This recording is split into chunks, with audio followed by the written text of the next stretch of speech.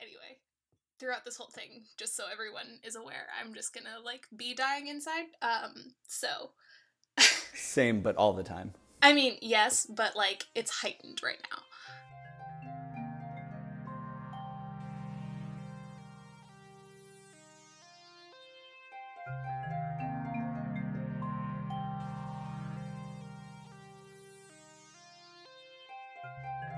Hello and welcome to Bitchcraft and Misogyny, a podcast where I get super nervous because I'm interviewing people who are cool.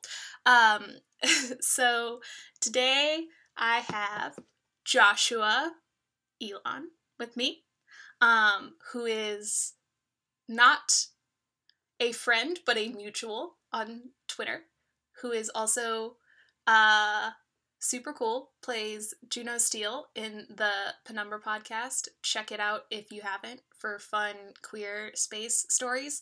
But if you wanted to say anything else about yourself, you can go for it. No, you pretty much covered it. Hey, Joshua Elon, good to be here on the World Wide Web. This is amazing.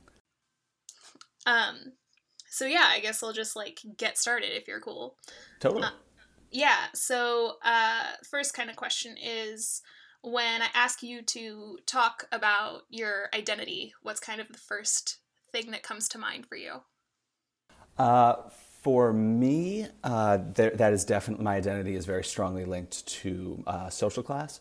I very strongly identify with the working class. I grew up in a working class city, granted, one of the richest states in the country.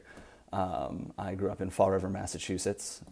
If you've never heard of it, the New York Times called it, it was one of 5 cities that the New York Times profiled after the 2016 election that they called Trumpland, right here in progressive Massachusetts.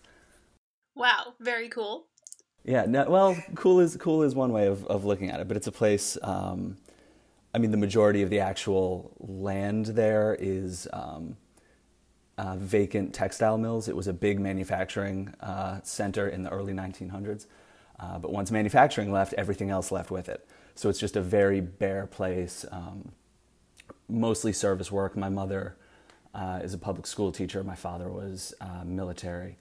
So it's I am from a very working class background, but the catch of being working class in America is that there is really no acknowledged working class in the United States, so everybody calls themselves middle class or lower middle class. So I grew up thinking that I was pretty average. I was just a middle class guy, and it wasn't until I got out of Fall River, and actually more directly until I went to UMass Amherst, where I did undergrad, that I actually started to identify real differences between me and what the actual middle, like the median, was. So I guess the reason that I link to that is because it is one of the newest things that I have discovered about myself. Long answer to a short question. No, that was a really good. I was gonna say, if you had only answered with one word answer, I would have been like, okay, so elaborate on that. So that's sort of the first thing that comes to mind. Are there any other, like, if you had to pick your top 3, something that, you know, would normally, like, come up in a conversation, and how or why that is, and how that kind of interacts with being working class. So when you say top 3, do you mean like my favorite, or just the most surface level 3? The ones that you think probably, I don't know if affect is the right word, but the things that are most like immediate for you, if that makes sense. Sure. So like the things that kind of dictate how I move through the world. Yes. Okay. Smarter way of putting that. No, hardly. Just I took your way and just threw my thing on it.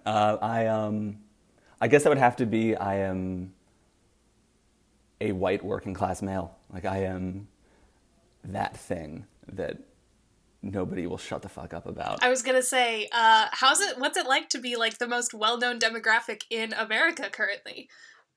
It's really hard. No. I can imagine.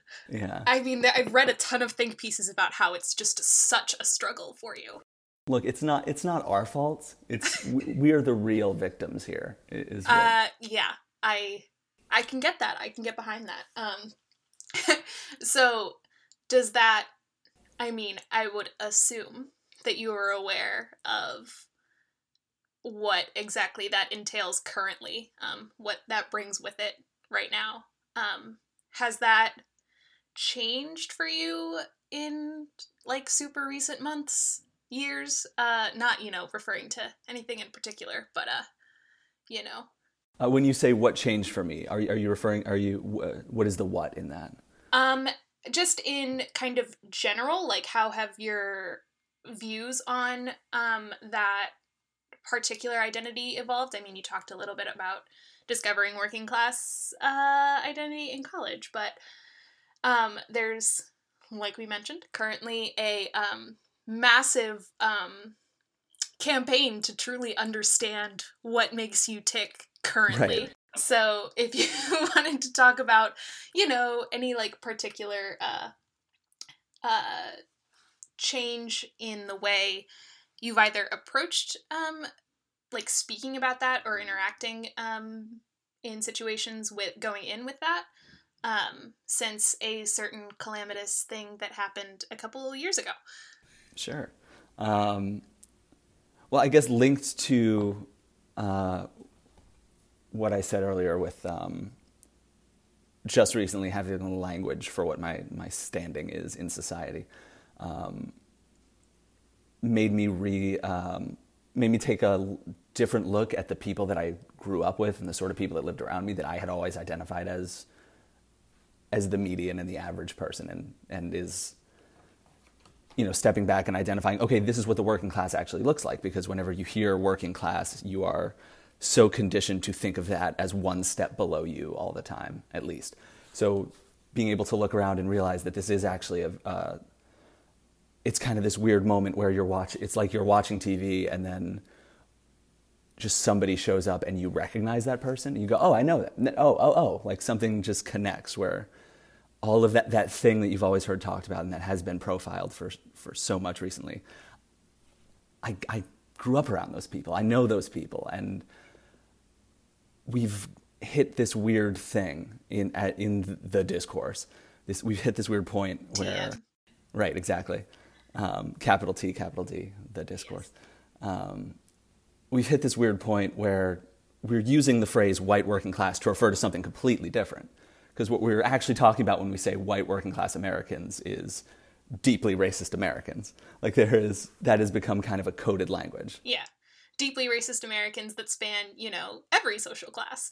Exactly. And if you actually look at the votes in 2016, mostly came out of the middle class. Crazy how that works. It's almost like middle to upper class white people want to blame racism on people who don't have a quote unquote higher education to distance themselves from it. Isn't that weird? Wouldn't it be wild if the upper and middle class somehow profited off of the institutionalization of racism? Crazy how that works. Huh. Anyway, we were talking about other stuff. Yeah, so I think a good sort of question after that would be how or what aspects of who you are kind of lends you privilege, and then also what disadvantages you, and how do those two things interact with each other? Well, I mean, white and male are pretty much as privileged as it gets. There are 200 years ago, kings didn't have it as good as I have it right now. Like that is no small thing. And obviously just being aware of that isn't enough. It's not, I'm not going to say that it's hard to navigate the world with a bunch of privilege, because it's not, but I will say that it is incredibly difficult to avoid it. It is a very hard thing to be aware of your privilege and to not access it as much as possible, because the way that these deeply entrenched social structures exist is you don't need to accept privilege being given to you. It is just given to you. So it's really the challenge with being a white male, the thing that is tricky about being a white male navigating 21st century capitalist society, the thing that's tricky there is trying not to fuck shit up more and trying not to contribute to the things that are fucking shit up more. Yeah. Because the easiest thing to do is just... sense. Yeah, because inaction is totally action on that. So that has influenced me a lot. Did you also ask about disadvantage or... Yeah. I think you mentioned working class, but... Yeah. I think if we're talking the most superficial ones, that is the most clearly disadvantageous. In my real life, I work for a labor union as a political organizer. So a lot of my day-to-day job is trying to point out to people, look, you are being readily disadvantaged by the fact that you are being exploited. But I guess that doesn't directly disadvantage me because I've kind of taken myself out of the equation and I'm now more of a teller than an actual person who is being readily exploited. But, just not having property is itself an exploitation. I don't expect generational wealth. I don't expect to ever earn that much. And existing in the political world as I do, because I do strictly political stuff for the union, there is much less power that I have to affect political change. So frequently it requires much more people power on the side of the small to combat only a handful of individuals on the big. So that is a massive disadvantage whenever there is actually something that needs to be done to affect the lives of people within the working class, much more work needs to go into it just to even get the conversation started. Yeah, that's super... I don't know. I know that your Twitter bio does say union thug. I didn't know that you actually work in, like, actual union thug. Well, thug is a strong word, but... Well... union whippersnapper, maybe? It's just some kind of... Yeah, all right. Some kind of lightweight troublemaker. Give yourself some credit. Never. That's okay, I'll do it for you. So then what I want to know everything about what it means to be a political organizer, but that's not what this podcast is for. But anyway, but has either realizing these things about yourself, or actually, if you wanted to talk about the way that you view either politics and how that has maybe evolved, whether it's literal politicians and legislation, or just the political way in which the world is set up and the way that you have to move through it. If you wanted to talk. Sure. That's a really good question because I think many people on the left, I got my political start as a generally kind of liberal, I want everybody to get along, centrist-y type. You're laughing. Do you been there too? Yes. Yeah. So I am middle class, and my two parents are not union workers, but they both grew up in union households. So that was the very we vote Democrat because unions, and then everything else is kind of just well, I don't know if we want to go that far. Right. That's always how it goes. If we want to take the full story of my political evolution, it's kind of very bizarre. I was raised in an incredibly conservative home, very a religious conservative household in a working class city. Yeah, very much that cliche.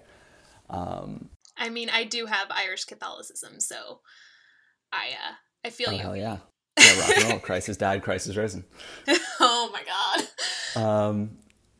So it's just the fact that I started there and wound up here was a hell of a thing. I was never aggressively conservative. I came to political light during the 2000 election when George Bush was elected, or not elected, but became president. And something in my little 10-year-old head went, I don't think that's right. I feel like the guy who got the most votes should have won. I was an intern on the Obama campaign in 2008. Wow. Yes. So that really was how I got involved in the political world. And after working on campaigns for a very long time, I just kind of fell in with the bad crowd. yeah, with a bunch of ne'er-do-wells. Yeah, I fell in with the trades. I organized my hometown. I primarily worked out of Bristol County, which is the county in southeastern Massachusetts that I grew up, because it's the area that I knew. So when I worked on these statewide electoral campaigns, I organized that area. And, you know, there are no progressive organizations there. There aren't social justice leagues, and there aren't, like, progressive coalitions in working class areas. There aren't environmental groups or anything. The only organizing unit that we had was unions. So I was forced to get really close with union folks. Worked with my high school teachers, with the teachers union, and got really heavily involved with the building trades. And that really opened my eyes to, like, I had already kind of completely taken the pills on the social side of the left, because that's the easiest thing to swallow, is everybody should be able to do whatever the fuck they want, as long as they're not hurting anybody. Like, easy. But they really turned me on to the economic side of it, and they pointed out the exploitation, and they talked about how just getting an understanding of how real estate development works will turn you into a communist, because that is just awful. Yeah. I live not in St. Louis, but very close to St. Louis, and just kind of like learning about the practices that went into that. I don't know how anyone comes away from that and is like, no, capitalism, like, it's totally working in everyone's favor. Yeah. The free and open market is great and awesome. I feel ya. Totally. It's it's one of those things that unless you know to look at it, you're never going to look at it, because it's so easy to see the world around you and go, this is how it always is. This is it. But yeah, so it was being around union workers and union organizers. I guess I hadn't really thought about it like this before, but I guess they did their job. They organized and radicalized me and got me over there. No, it worked. Good for them. So after the 2014 campaign season, I jumped off the campaign cycle because it was too much, and the issues that I had started caring about from a long line of campaigns were not the issues that any of the candidates were talking about, because they were all, they're all not touching the economy in the way that they should be, until, Bernie Sanders, Jeremy Corbyn in 2016 and 2017 just changed the conversation. And now here we are, and now I yell at people to join the DSA on Twitter. Spreading the good word. So how, I also, like, shamelessly want to ask you about the podcast, and if that's kind of affected either the way that you see the world or, the way that you maybe, interact with people. But I would assume that you were, like, pretty chill before. No. Well, that's a good question. And since I'm here, I should plug, listen to the Penumbra podcast if you don't already. It's really good. Do it. It and Bitchcraft and Misogyny are definitely the two best podcasts that's out there. So don't listen to any others, just those two. No. Fuck off. Top of your feed. No, it really has. And I think that's true for everyone involved with the show. I know I hear Kevin and Sophie talk about it all the time, but this show has really affected the way that I see the world, and the way that especially with gender stuff. Like, I've gone through the world because I am a male looking, like, definitely fine with being called man and boy and whatever the hell you want. So it was never a thing that ever really entered my mind. I was comfortable with the way I looked, never experienced dysmorphia, and so never thought about gender before as a thing that wasn't real. And so just that alone, just turning on the light of, oh, gender is made up. This is all a game that everybody's playing, and the sooner we all realize that, the better.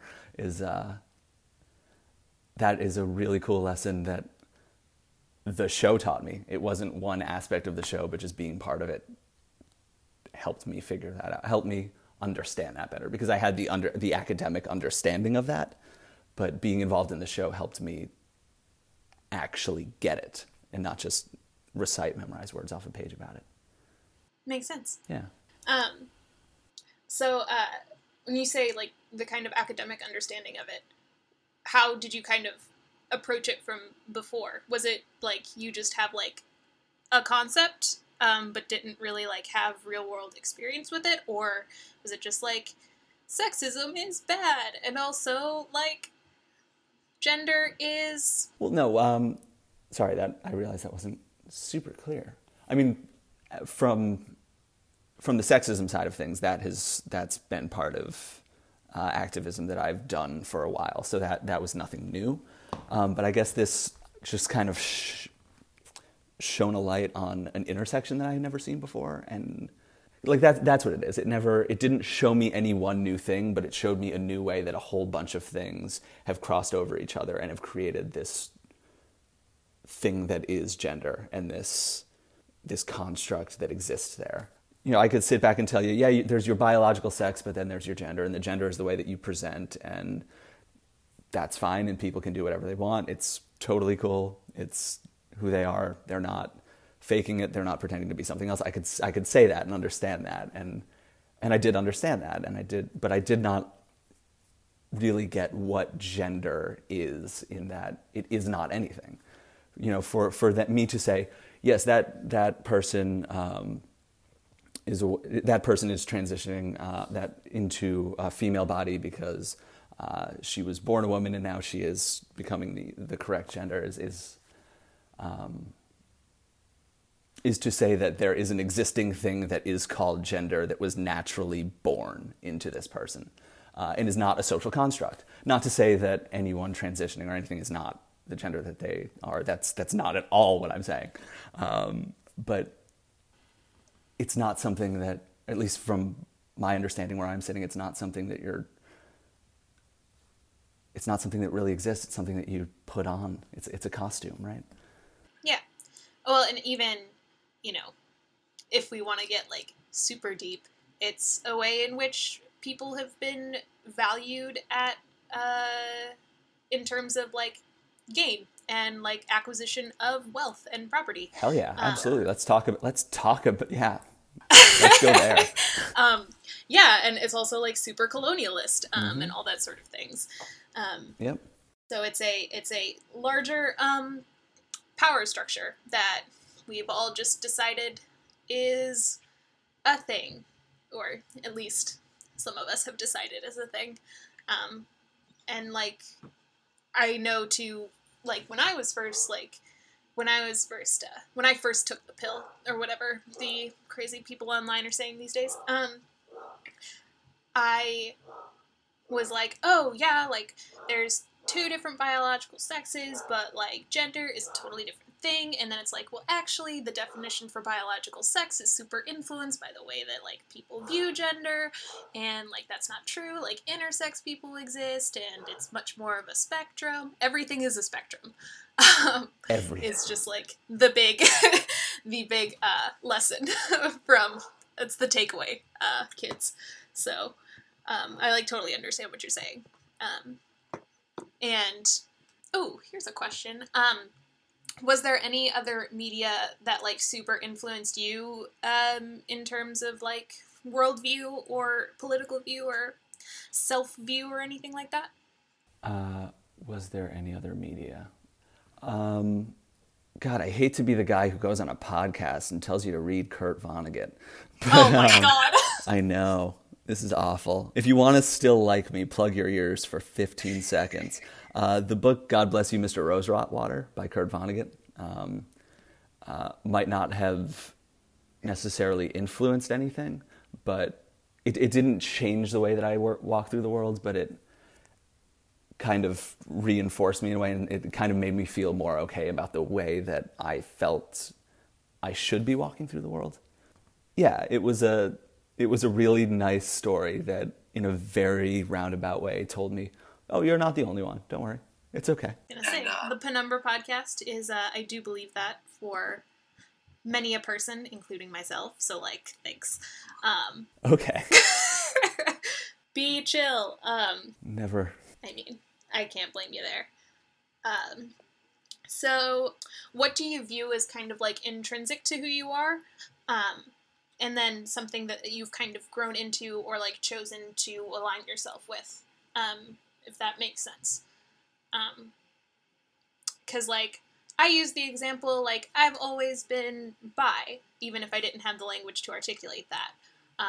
But I, like, acquired information and made decisions about what I believe in to say, like, oh, I'm a super leftist, like, feminist, like, frigid bitch or whatever. So if that gives you any kind of clue as to what I'm trying to ask, because I don't know words. Sure. I think I follow you. Like the thing that has always been there, is that the... Yeah, something that, like, even if you wouldn't have, like, been able to pinpoint it in the moment, something that's, like, kind of always influenced you. Sure. I don't know if this is an identity issue, but I guess it's some kind of category, so it could be. The thing that has most strongly influenced the person that I am is my family. I'm from a very large family. I'm one of 5 kids. So growing up in, a home with 5 people has done more for who I am and how I move around. And obviously my parents have had massive influence on me. I am, I think, more like my father than any two human beings are alike in the world.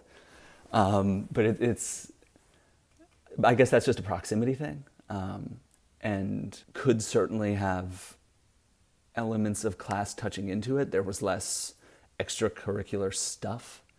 My mom used to work nights, so the times with her stuck out a lot more because a lot of times it would just be me and my siblings alone in the house.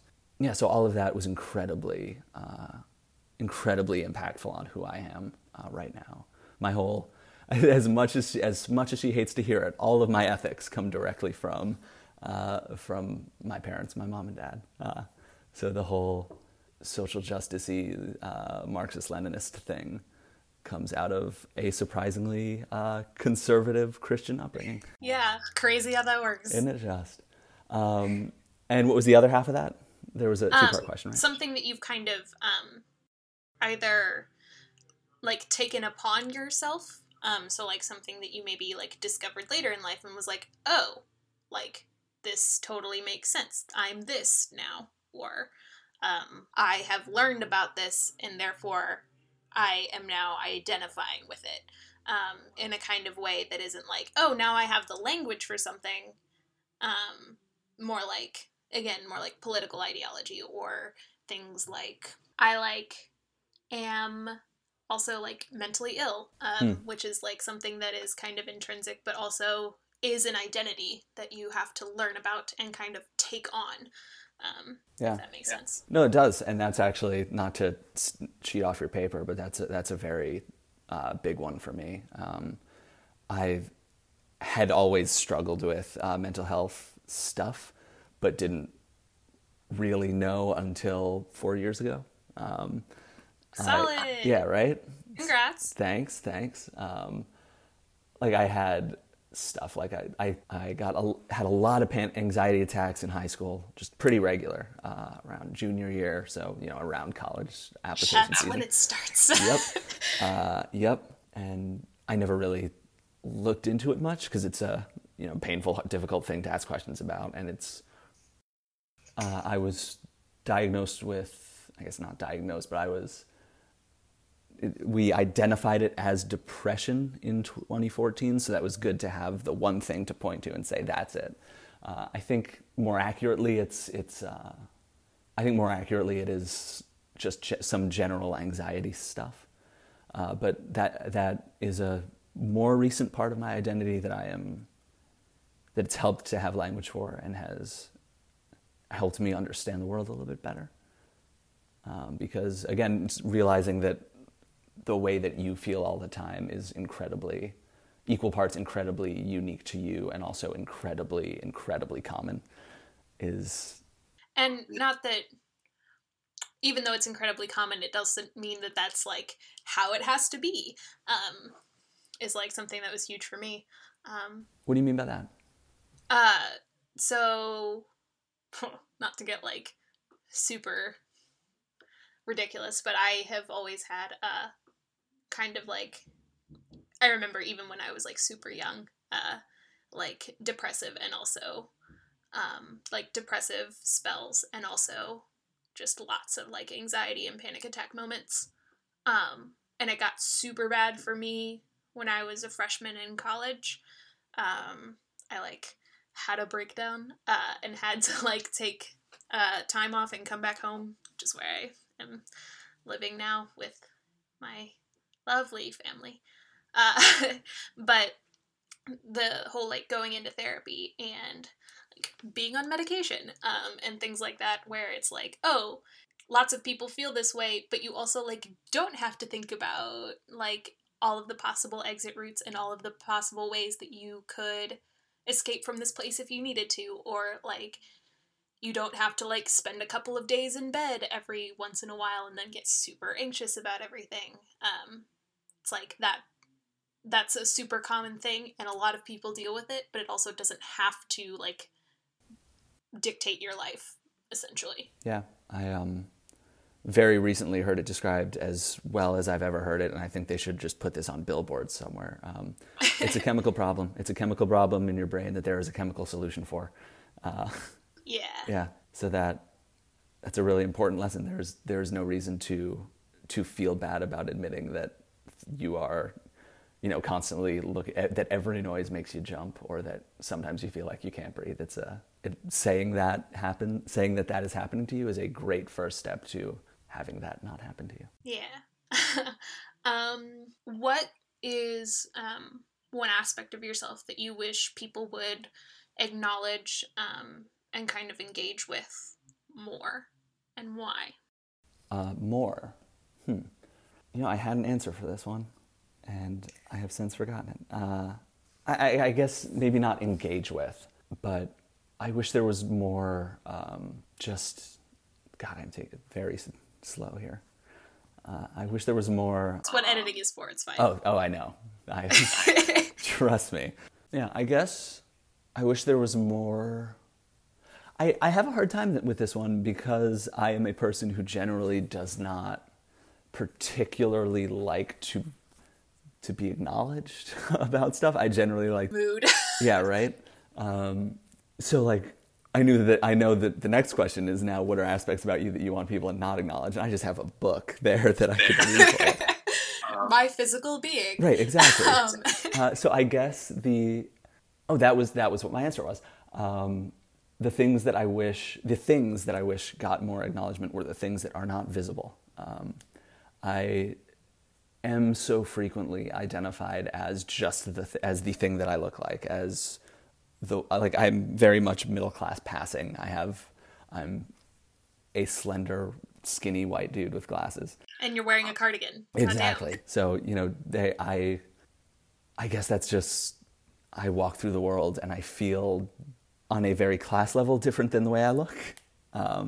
So I just wish that there was less interaction and acknowledgement of the physical being that is Joshua Elon, especially because so much of it has such colonial implications, historically colonial implications. Just is to be a white male, is to be the winner of a very violent game through no fault of your own, but still the winner. Yes.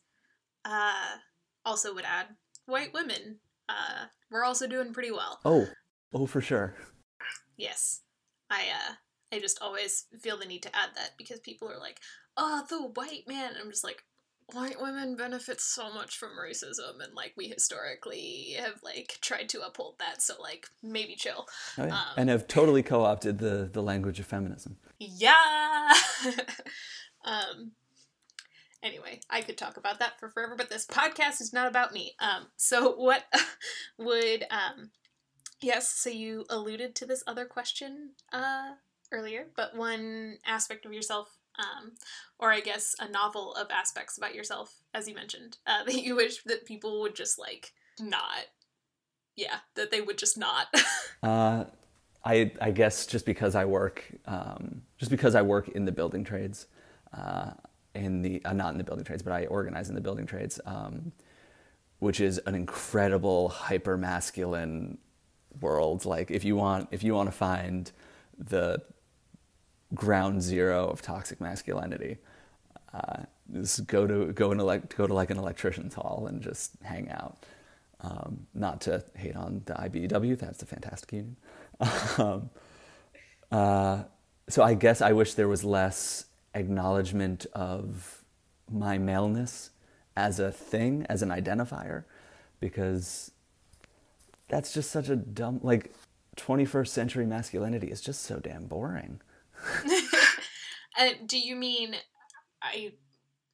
in the way in which you are not a stereotypically toxic masculinity poster child, or in the way that just that you are a dude? I'm not saying I am not toxically masculine, so therefore I do not want to interact with the toxically masculine. I'm saying that I wish the things that go along with interacting with someone who is a man were not as directly applied to me, which is not to say that I'm not fine with being identified as a man, because I am.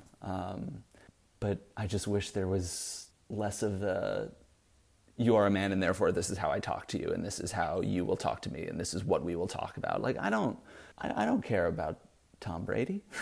I was going to say, so what's your stance on the Patriots? They're fine, probably. I don't know. But no, that makes total sense. Yeah, I mean, bro hugs and chicks, dude. Totally, bro. Is there any I know you mentioned your family, but any other person that you kind of credit in either opening your eyes to something or changing your mind about something or anything like that? I had one professor at UMass, Sean Shimpak, who he was a communications professor. He taught. I took a bunch of classes with him, but I think the one that had the most impact on me was. It might have just been a basic intro to interpersonal communication class, but he without ever overtly stating anything, was put in such a strong anti-capitalist message into my education. That's how those professors do it. They're slowly through subterfuge. Yeah, those damn Reds have taken over the higher ed system. No, he was fantastic. He was the class focused a lot on advertising and massive communication. And there was I remember the one session about these are the 6 companies that own everything. This is these are when you're spending money, you're giving it to these 6 people. Just so you know, that was such a they live moment of putting on the glasses and seeing consume. Which was, it was a super stereotypical undergraduate getting woke experience. But he was a very big impact on how I see stuff. And also, I would be super remiss to not say Nick Peachy, who was my high school wrestling coach. Yep, high school wrestling coach and international relations teacher. First day of class, he tells us all, take out a blank sheet of notebook paper and draw a map of the world. You had 1 hour to do it, and everybody did a terrible job. And the next day, beginning of his next class, he goes on the whiteboard and in 2 minutes just draws the world. Not perfect, but pretty damn well.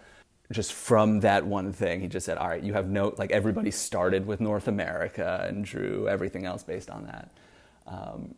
And he spun an entire year's curriculum out of that one thing that we did that very first day. And the whole takeaway from that international relations class was you're probably looking at the world wrong and there's no correct way to look at the world because there's so many different things going on all the time.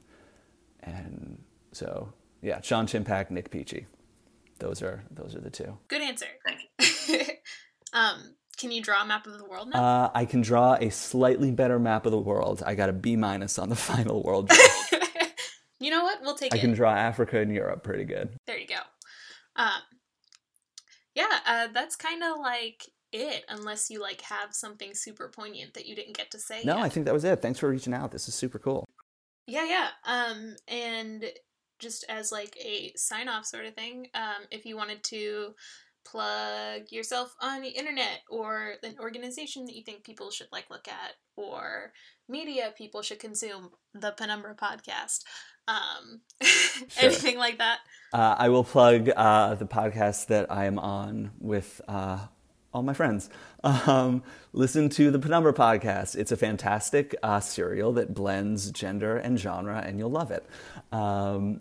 Also, You will. This is a co-endorsement. you will. See, so it's got to be true. Also, there's probably a DSA meeting in your area sometime in the next month. They're about an hour, 2 hours long, maybe. You can find all of the information on Twitter. If you don't know if there's a chapter around you, just DM the DSA Twitter, and they will get you in touch with the closest chapter to you. They have a bunch of cool stuff online that you can read about what it is to be a socialist in today's society. But the best thing you can do is just show up to a meeting and talk to some people, so check them out. He's also Joshua Elon on Twitter. Yes. Then, follow him. He won't plug himself, but I will. Yeah, I appreciate it. And also, it's like, I don't know, I feel like I am now a legitimate podcast. It's real, you've been christened. Oh, no. Yeah, I really, really appreciate it. I don't know if my like frantic ongoing like thank yous have like brought that through, but I do really appreciate it. Please, this is fun. I hope I was not too rambly. No. This podcast encourages rambling, so don't even worry about it. Yeah, so thank you. If you would like to follow the podcast on both Twitter and Tumblr, it is BCraftPod. That is the letter B, CraftPod, on both Twitter and Tumblr. And if you wanted to email me here at the podcast, still just me, that is bcraftandmisogyny@gmail.com. And yeah, that's really it. I don't know, give me 5 stars on iTunes. That's like something else that people ask for at the end of these, right? Still produced, edited, hosted, all that jazz by me, Ems. And thank you to everyone who has made it to the very, very end of this episode, and I will catch you later.